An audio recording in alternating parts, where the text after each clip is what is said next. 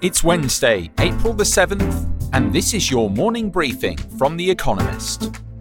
Coming up, IMF forecasts recovery, and Israel considers a coalition.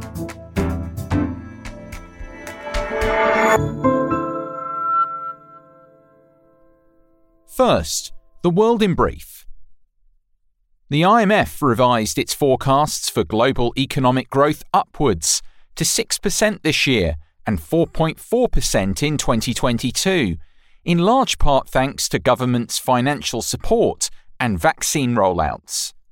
The fund also reduced its estimate of the contraction in 2020 because of lockdowns easing. But emerging economies, slower to vaccinate and with less of a fiscal boost, will take longer to return to pre-pandemic levels of output. Israel's President Reuven Rivlin asked Benjamin Netanyahu to form a coalition government after the country's fourth election in 2 years failed to produce a clear winner. Mr. Netanyahu's right-wing Likud party won the most seats, but he and allies fell short of a majority. He now faces a difficult task. Mr. Rivlin believes no candidate has a, quote, realistic chance of forming a government. America and Iran began negotiating a possible return to the nuclear deal agreed in 2015. The deal, also signed by Britain, China, France, Germany and Russia, limited Iran's nuclear program. In return, signatories eased economic sanctions on the Islamic Republic. Iran has repeatedly breached the terms of the deal since Donald Trump, then America's president, withdrew from it in 2018. Brazil's daily death toll from COVID-19 passed 4,000 for the first time. The country is suffering from the effects of both a new, highly contagious variant of the virus and an indifferent president.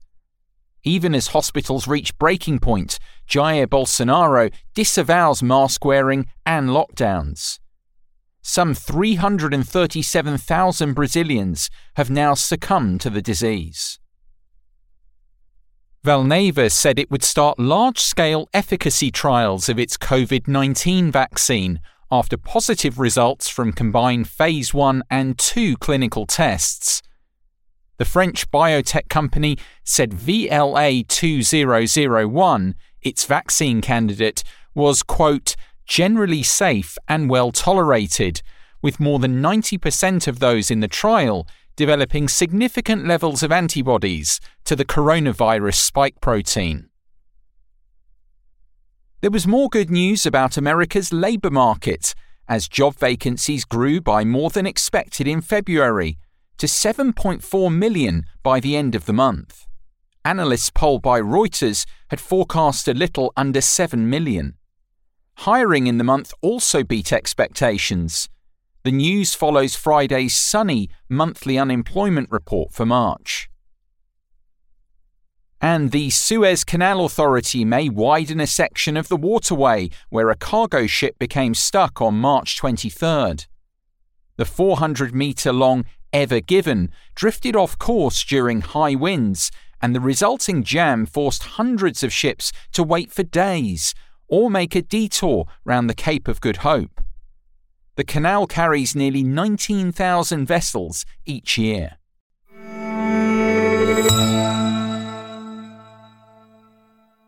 And now, here's today's agenda. Unavoidable. G20 ministers talk tax.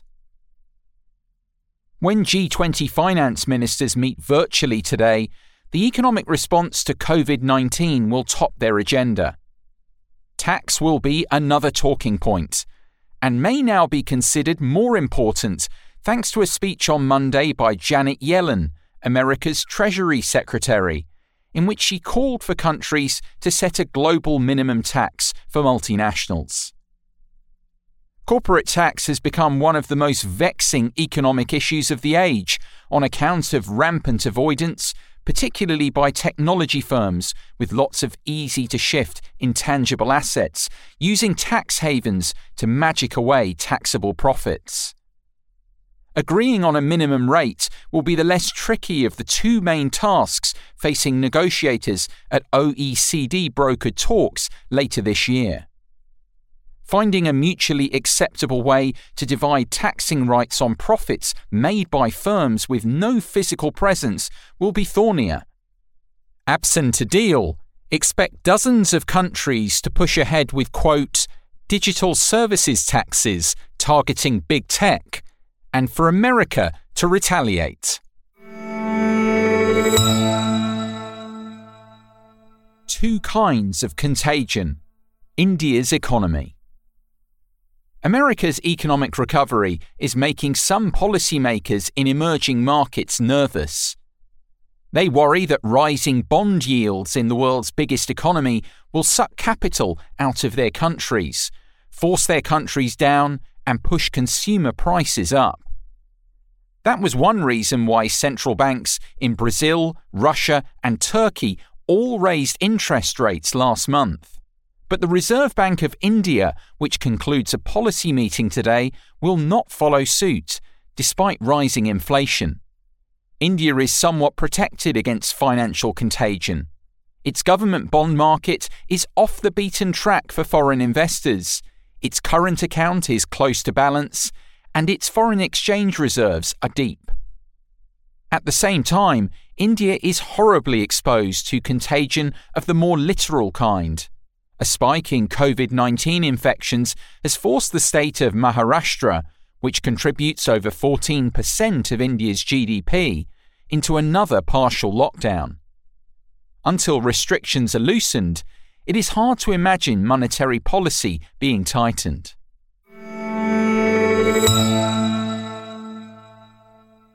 Elections in South Korea.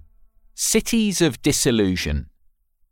South Koreans go to the polls today to elect new mayors for Seoul and Busan, the country's biggest cities. The previous incumbents, both members of the governing Minju party, were accused of sexual harassment by female employees. The former mayor of Busan stepped down and is awaiting trial. The former mayor of Seoul committed suicide.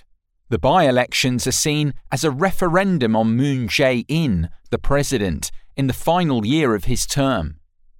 It looks unlikely to be favourable. Mr. Moon's approval rating is the lowest since he took office. Opposition candidates lead both races handsomely. That reflects the usual fatigue that colours the end of a government's tenure. But a scandal over profitable land deals involving employees of the State Housing Agency hasn't helped. Nor has the fall of the two mayors. The Conservative opposition, though expected to win, isn't terribly popular either. Its main selling point is the contrast with Mr. Moon and Minju.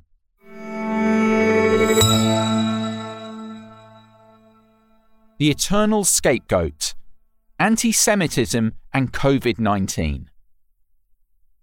At sunset, many Jews will light candles and say Kaddish, the mourner's prayer, to mark Yom HaShoah, Holocaust Remembrance Day.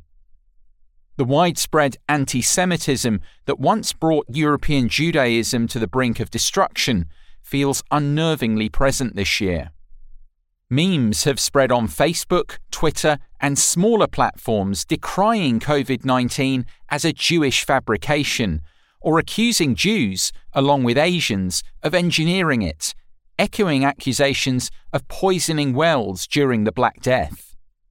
Claims that Jews are the virus's prime spreaders revive age-old comparisons to vermin.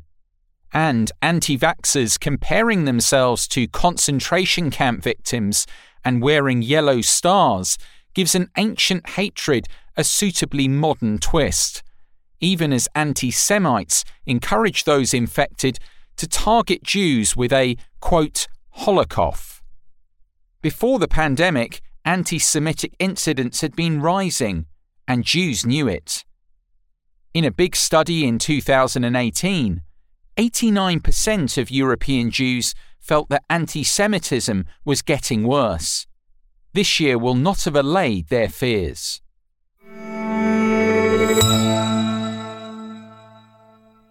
Vaccine rollercoaster. AstraZeneca in Europe. Earlier this year, several European countries advised against inoculating older people with the AstraZeneca Oxford COVID-19 vaccine because of concerns about efficacy. But recent reports of younger people developing blood clots after receiving the jab have led to an inverse concern, with France, Germany and the Netherlands now limiting its use to older citizens. Norway has paused its use entirely. This week, the European Medicines Agency is expected to publish updated guidance on the shot. The European Union's drug regulator said in a preliminary review that the vaccine's benefits outweigh the risks of side effects. But damage has been done. Vaccine hesitancy remains high across the bloc. In northern France, more than 11,000 doses were left unused this weekend after people refused to be vaccinated. Just 23% of the country's population think the AstraZeneca jab is safe. A third of Germans share this opinion. The scare comes at an unfortunate time. Infections are rising rapidly across Europe. Finally, here's the quote of the day from William Ellery Channing, who was born on this day in 1780. Difficulties are meant to rouse, not discourage. The human spirit is to grow strong by conflict.